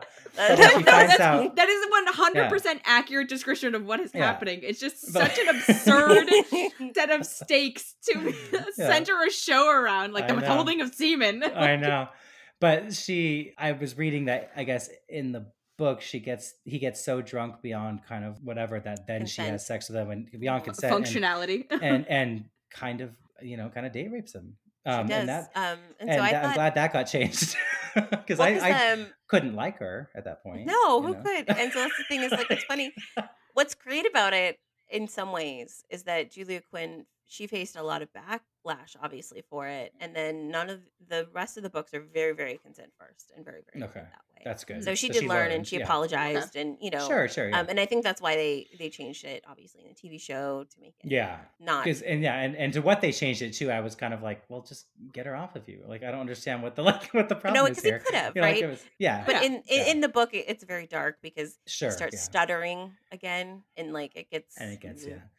Mhm. And the thing is like, I of course would rather we just remove rape as a trope from stories in general, but it's not like it couldn't exist and be a thing that she really would have done and all this whatever, but it would have very big implications on her character. I would imagine when reading the book, I can't imagine I would like her anymore at all if I liked her at that point, but maybe, I don't know. I mean, this is by far my least favorite book. So, Yeah, of all of them. but Interesting. they're not full of plot or anything. So, I mean, I wouldn't expect that. On Is this the feature. first book in the series in terms of series of events? Yeah. Okay. So it's your least favorite, but you liked it enough to still keep going and read more. Well, You liked it yeah, enough, I mean, but it's Yeah, just no, like that's fair. the That's first fair. Harry I'm just Potter like- book is my least favorite. Also, the first is. Yeah, but I suppose at the time you don't know, right? Because you haven't read the Yeah. others, and so like none of us knew that was actually going to be the weakest. I think Chamber of Secrets is actually the weakest, but look, you think the Pride and Prejudice movie is better than the BBC series, so No, we all have our I things that we're. I don't think it. I know it. Well, I but know yeah. then that Chamber of Secrets is actually no, that's not true. Goblet of Fire is the weakest. Yeah, that's my hands down. least yeah, favorite. Goblet of Fine, Fire is fine. pretty weak. Yeah. But Thank I you. never reread the first one ever. Oh, I've reread. I I have. have yeah. reread it, Harry Potter. but wow. usually I start at like 5. I enjoy the Oh, smallness. really? I enjoy the smallness of it. Yeah, I they're love so it. quick to get through at this Yeah, point. I love it. But either way, you Yeah. know, I guess you don't know what's to come, and so who's to come, Who's to come, where, when? Yeah, I couldn't believe it. in whom, In or if whom, they're where, withholding. yeah. Like, Yeah. When she's like, "Does that hurt when that happens?" And he's like, "No." But yeah, no, I did laugh at those parts. I appreciated the kind of the highlighting of like how you literally are told nothing. I About, like it. I just about love it. when Eloise is just like, and apparently that's not even a requirement for marriage because she just assumed you had to be married to get pregnant. Oh yeah. Tonally, I wish it had been But a you little more would, of you know? that. Yeah. Yeah. That's what, I was looking for more of those kind of like the really highlighting. I wanted it to kind of be a funny thing that was kind of doing that tone where it was kind of making fun of how crazy things were back then in this kind of way where when we're focusing around a rag mag, I wanted the gossip to be like something that I guess that even I found really juicy, not just like if I was alive in that time, I'd find super juicy. You know what I mean? Like, Yeah. I think it could have been really fun if it was like that, like kind of more satirical, I guess, in a way. But Well, or also, like, I just felt like they were all so self-serious, right? Like, they're Yeah. 15, 16, 17, for the girls, at least. mhm. You know, and it had yes, to and- be, so Right, yeah. right. Like, a period-appropriate sort of concerns, but it was a little limiting for me in terms of my interest, where I was just like, okay. Yeah. That's why I did like Eloise. Like, I was like, oh, Yeah. you have a brain beyond this. Well, and I liked Penelope as a character, and as I said before, I totally like guessed that it was her very early on. And then by the time we got to like episode 6, when she was upset about the one guy that she obviously had a crush on, whatever, the one Bridgerton kid, I was like, okay, it's clearly her. And then I was rolling my eyes at the whole, like, I was like, did anyone think that it was really the seamstress lady? That like any viewers, maybe, and no offense if people did, but I just felt like it felt obvious from a plot standpoint. However, I didn't love that we did see enough of Penelope in private moments where she was very like, you know, she's obviously concerned about how her family's being, you know, all these different things, the things that are happening, the implications of what she's done, which we don't know at that point she's done. But we saw enough of those where she's worried about this. And I was like, the retconning here seems fairly simple in some ways. Like she was upset or worried that the queen was upset with the rag mag. So just start writing nice things about the queen. instead of just not, like, you know, like you could retcon certain things. And then at the end, when we do see her in the carriage, she's got this like smug look on her.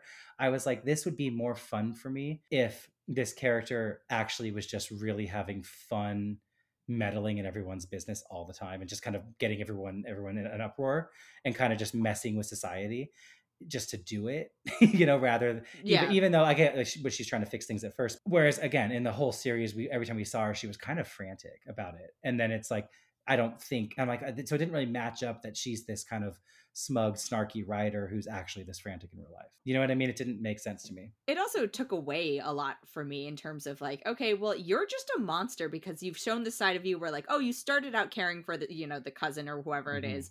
And then I get the betrayal moment, right? It's like, okay, these are the stakes. You love this boy. And so you're going to go through with this. But just the motivation for it and making everyone else's lives hell just seemed so extreme. And then to have her just feel no sense of guilt about it at the end. Yeah. And clearly is like going to continue writing as this, like that made the betrayal of the cousin feel way worse for me. I was like, oh, you're just a dick. Yeah. But then I wanted to lean into being a dick, right? And that's why the whole time because you can't. I guess what I was, and that's the thing is maybe I'm just assuming that's where she's going with it. That we're gonna see more gravitas towards what happened in next season, or we're gonna see her lean into being an asshole. And I'm looking forward. That's fair. That's very fair. Yeah. And I hope that they do. It's just that the snark and smugness of what she was writing didn't match up with how she was acting in her private moments. Like, if we only saw the character in non-private moments, I could totally buy it. But we saw enough of her by herself looking really, really upset and concerned about certain things and never really looking kind of like, take this, you know, like, you know what I mean? Like, because they wanted to fool us and it felt very like you're just hoping to fool us rather than telling it in a proper way. Or she's just a psychopath. Like, that's what it led me. Yeah, I was like, maybe she is, you know, because maybe she is. But when she's in the zone writing, she's in this. Yeah. Like, you know? I think the hard part is that because she's not revealed until much later in the books, that if you're going to stay true to the story and like what happens to her in the story, that like they would have had to add that in a little bit better. And obviously they should have, but they didn't, right? Because like we don't know who she is for a long time. So but in the books, does it line up where it's like, do you look back and see her in private moments later being like, oh, well, why were you acting that way if you were this person? Or does it, because then that gets to me where I'm like, you're not telling this effectively. It's kind of like the twist. I mean, maybe, but I honestly you shouldn't have seen it coming. You know? That ends up being the thing.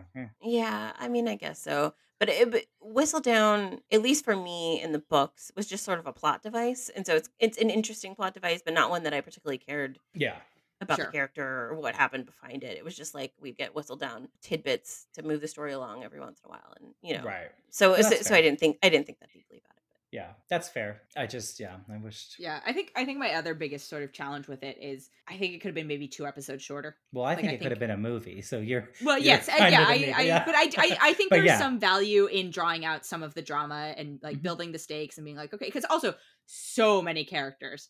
And I was just like, I've lost track. Like there are feather people, there are Bridgertons, there are, you know, this whole like a lot of Bridgertons. There's so many. Lot of Bridgertons. Yeah, still I'm not families, 100% sure who's a Bridgerton and who is a suitor or whatever. Very confusing. They all started to look alike, but they all were dressing alike too.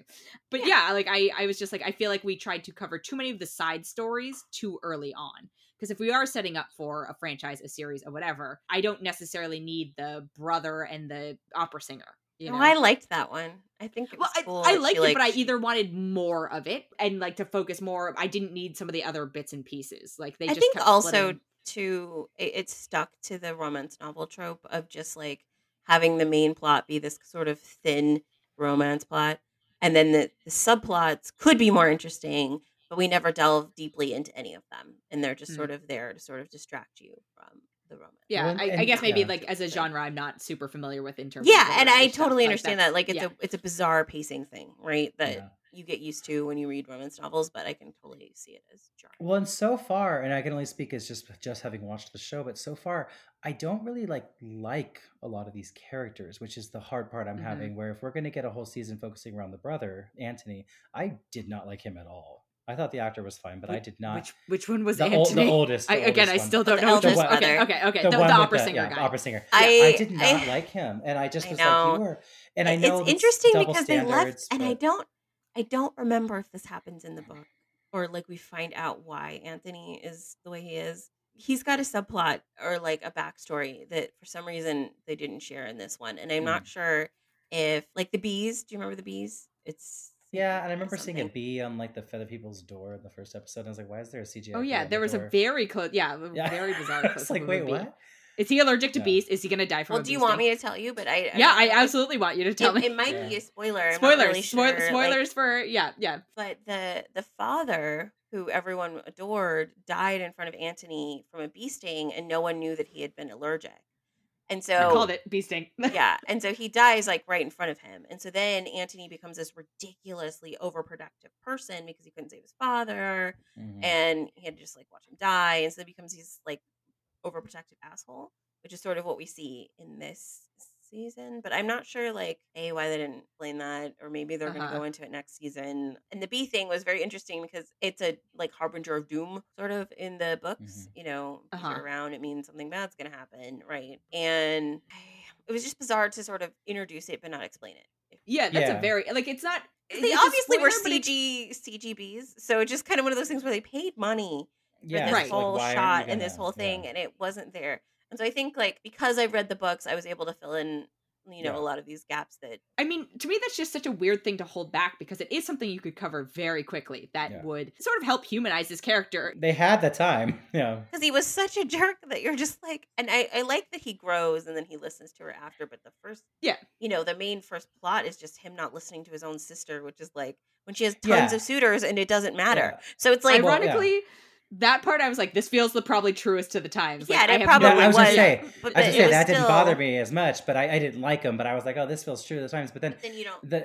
I was like, and I'm sure it's more true to the times than I would care to admit, but like the duel thing, I was like, I was like laughing out loud. I was like, what in the world? Because it just felt like the duel, because he was like, oh, let me duel you and this and that, whatever. And then when he catches them making out in the hedge maze or the garden or wherever they were, the midnight garden, and I know it's his sister, and you're protective of her sisters and this and that, whatever.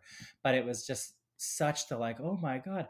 And then 10 minutes later, he's like, but let me go and sleep with this opera singer again. It was just, and I know it's double standard, but I was like, I hate you. Right, but I was just like, I was so totally ready to accept that double standard because I do think like that time period. I'm sure it's accurate. I just mean as far as like, I currently can't imagine watching an entire season of watching him get love. Because I don't like it. So that's what I mean. Like, you know what I mean? Like, it's not that I think that would be something that a man wouldn't do today or 500 years ago. I just mean, I don't like him, you know? Yeah. Can someone clarify for me? Because again, the brothers all did blend together for me. Who is the one who goes to the figure drawing classes and then like walks in on the dude Benedict making out with another dude? Benedict. And is that one? That's one of the Bridgertons? He's a Bridgerton, yeah. So the Bridgertons is he like are a all middle named Bridgerton or something like that? There's 3 boys and 3 girls, right? They're named alphabetically. So it's Anthony and then Benedict and then Colin and then Daphne and Eloise and Francesca. Okay. And then there's like another kid. 6 kids, I think, right? 3 girls, 3 boys? Yeah. I don't know. There's either 6 or 9. I don't remember. I think there's like there's a young boy because he's like the younger. I don't know. Anyway, so Benedict. What was that hinting at? I was like, is he gay? I hope he's gonna be gay. How great is he gay in the books? I don't think so, but it, you know, honestly, I haven't read I only reread my favorite ones, so I haven't read most of them since. Because they just like there was clearly something going on there, and you know, like swinging and whatever it was. I was like, okay, cool, but what's the point of this in the greater scheme of things? That's something to me that was like, oh, this could have again been held for a different season. It was that conversation with Anthony later, right? Yeah, it's also showing the difference between, you know, a firstborn son and a secondborn son, kind of what. Sure, but did we need that in season 1? I think is my question. If we're trying to cram all of this stuff in, you know, why not introduce this family, introduce this world, and then start to build out? Or if the plan was always just, oh, we only want to do 1 season, that's totally different to me. But it seems like I think it's one of those things where they were sort of straddling the knife of like, hey, maybe we won't get a second season, so we have to introduce everyone. But hopefully we get a second season. So we're going to leave some of these strands here. Yeah. I hope for you that the way they do, you know, and for people involved, I don't want people to be out of jobs. You know, I just don't want to watch it. But like, Right. But I couldn't stop myself from watching it only because I was like, I just want to see this resolved, even though I know how it's going to resolve. Like, I know it's going to be a happy ending because that's just the structure of these shows, right? But I was like, I need to go on this journey for some reason. Also, because again, at that point, I'd watched everything else. But yeah, like I didn't hate it. I just didn't connect to it, I would say. Yeah, I'm on that level. I didn't like hate it, but I hate watched it in the way that I hate watched Emily in Paris, where I was like, I'm gonna finish this. I'm gonna keep going. This I was just constantly waiting and hoping for something that I thought was like really juicy and scandalous to kind of come to the front, and it just never seemed to get there for me. But I had hope it would at some point, and I don't think any of it's going to be scandalous enough for you if they stay true to the books, because it's still going to be the Regency. Right. I think Emily in Paris is a different level of, because it's just so outlandish and so crazy and so out there with some of like the things that she's engaging in, as opposed to this, which is like, oh, this is trying to be straightforward. You know, it's not trying to do a twist. It's not trying to do whatever. The twist is in the form of the casting. But aside from that, it's just playing it pretty straight and narrow. But Emily in Paris was just like so absurd with the situations those characters were put in. Yeah. I mean, maybe someday somebody will look back and, 100 years from now and watch that and be like, oh, that was such a silly time. It'll be like the Regency 2.0, but as a present day viewer of it, it's definitely not that extreme for me. Oh yeah. No, and I didn't think but I enjoyed it more. I hated it. I enjoyed hate watching that more because I was like, this is just so absurd. So I was like, oh, this is trying, and it's just not for me necessarily. Yeah, I could see that. The thing is too, is like I like a good romance and stuff, and because I pretty early on didn't really care for either of these characters. I'm not saying that everything has to be, I love a movie where I don't like any of the characters and this and that, if I find them interesting enough with like depth that I care about. But I think I really needed to like these characters enough to be rooting for them in the way that I root for, like, Darcy and Elizabeth. I can't even think of their names. Lizzie.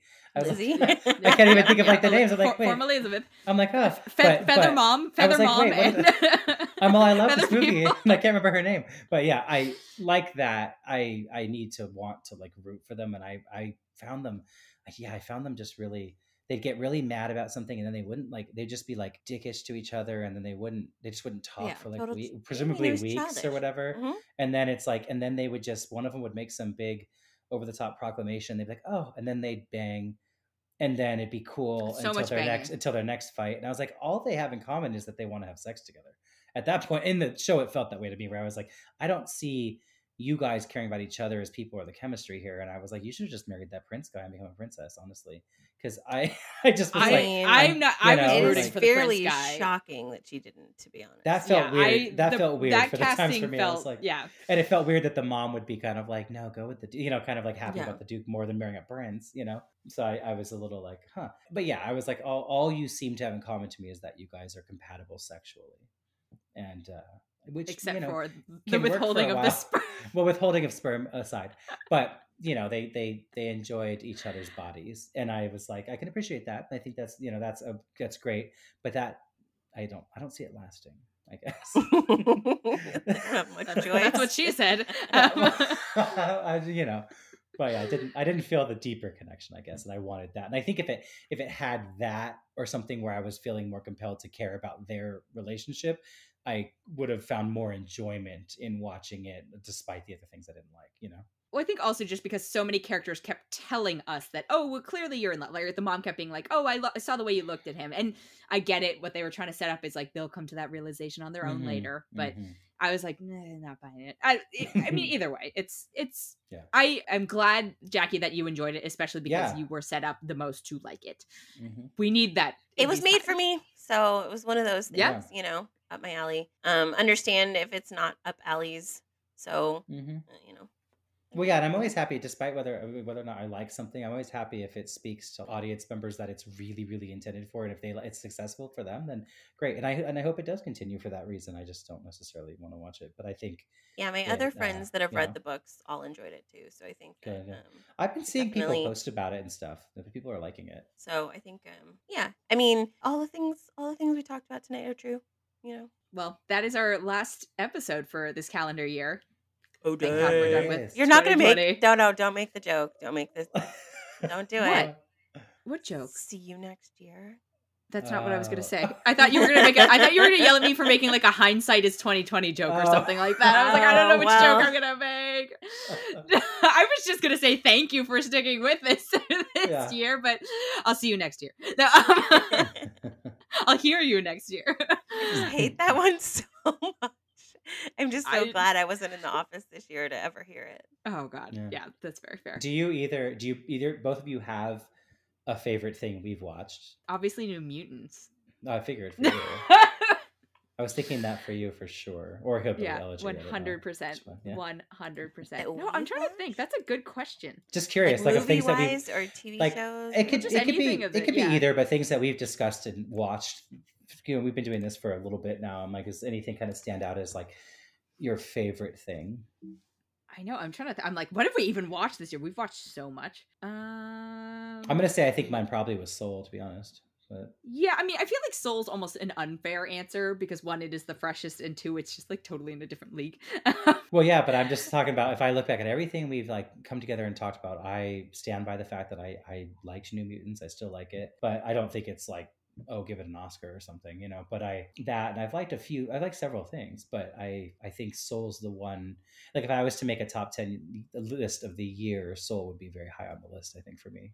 Which I think isn't shocking because there's not a lot of great things, but Yeah, being able to discuss Mandalorian in depth every week was, just in terms of longevity, also was, we went on such a journey with that show this season that I think that was probably a highlight for me. Yeah. And the Undoing, probably, for Jackie. Yeah.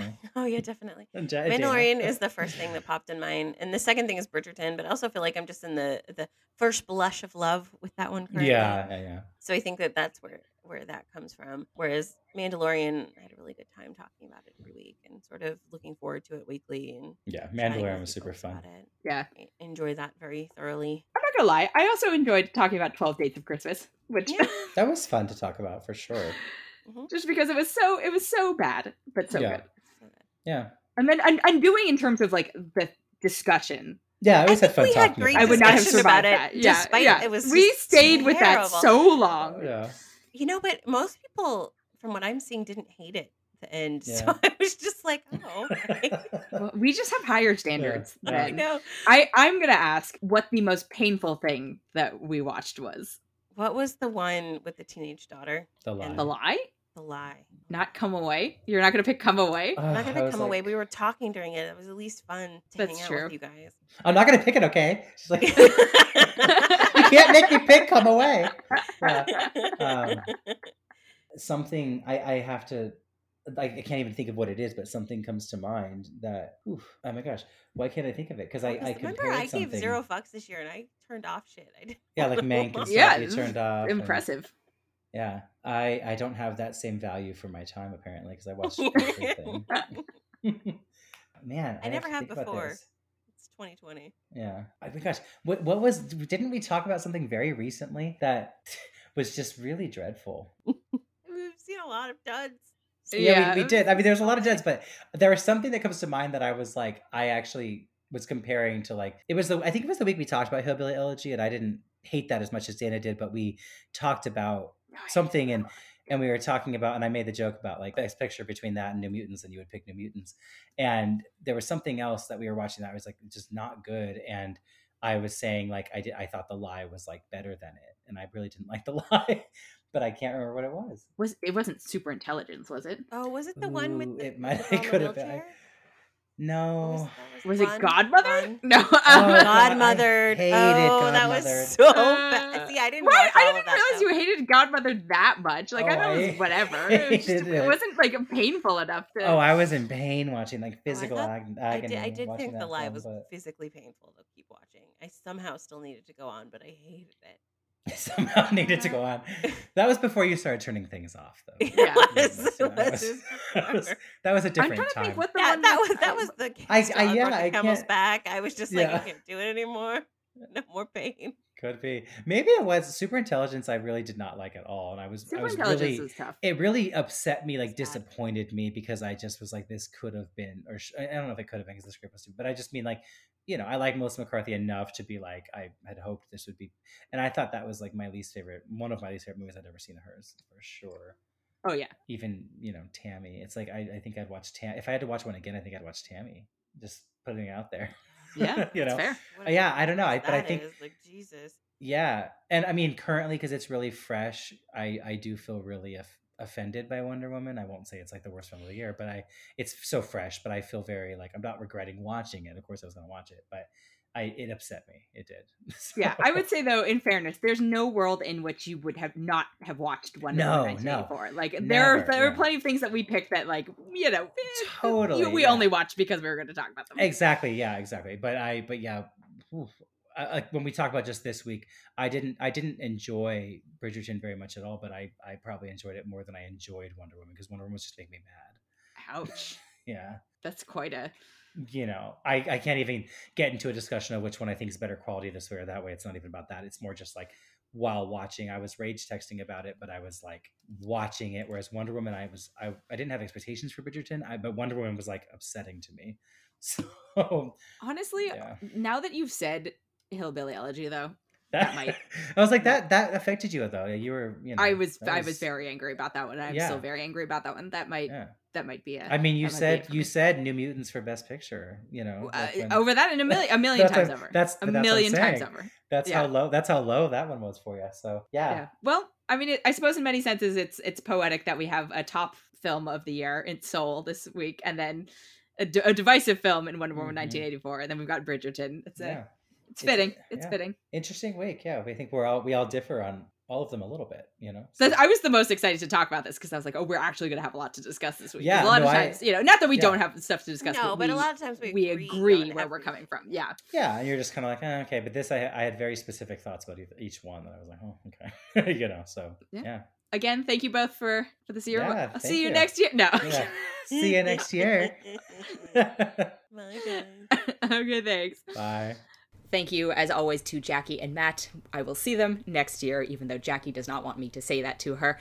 So, a couple quick follow-up points on the character of Cheetah from Wonder Woman. Cheetah has actually had, much like many comic book characters, there are sort of multiple iterations of Cheetah, and Barbara Minerva is the third version of her that appeared in the comics, and she was an heiress to a British family. She develops a passion for archaeology and finances an expedition to find a tribe in Africa. She ends up the guardian of this tribe. She gets her powers from a potion. Also, there's a lot of very odd sexual stuff in terms of that, and that the mantle of the cheetah was supposed to be for a character who's a virgin, and Barbara Minerva's character is not, and so the transformation gets messed up and it becomes sort of a curse and a blessing. I find that to be overly judgmental, I think, of female sexuality, so I'm glad they at least didn't go with that storyline in Wonder Woman 1984. But the whole wish thing does make things very, very complicated for future movies if she does indeed return. And also, I will give DC a little bit of credit. In 2011, they relaunched their comic books with the New 52, and the character had a slightly more updated and revised backstory that I think is more appropriate and female-forward to the times. But she's still a very complicated character. And then as for Bridgerton, Polly Walker from Rome plays the matriarch of the Featherington family in Bridgerton, if not the Feather People, although I will, from this point forward, continue to refer to them as that. She does not actually have a face piercing, it turns out. It's a beauty mark that the character has, but I don't think Polly Walker actually has it in real life, or she covers it up normally. And that has been it for this episode. Thank you so much for joining, and thank you so much for joining this year. If you enjoyed it, we would love it if you could leave us a rating or a review, or even consider subscribing, and we will be watching more with you in the new year.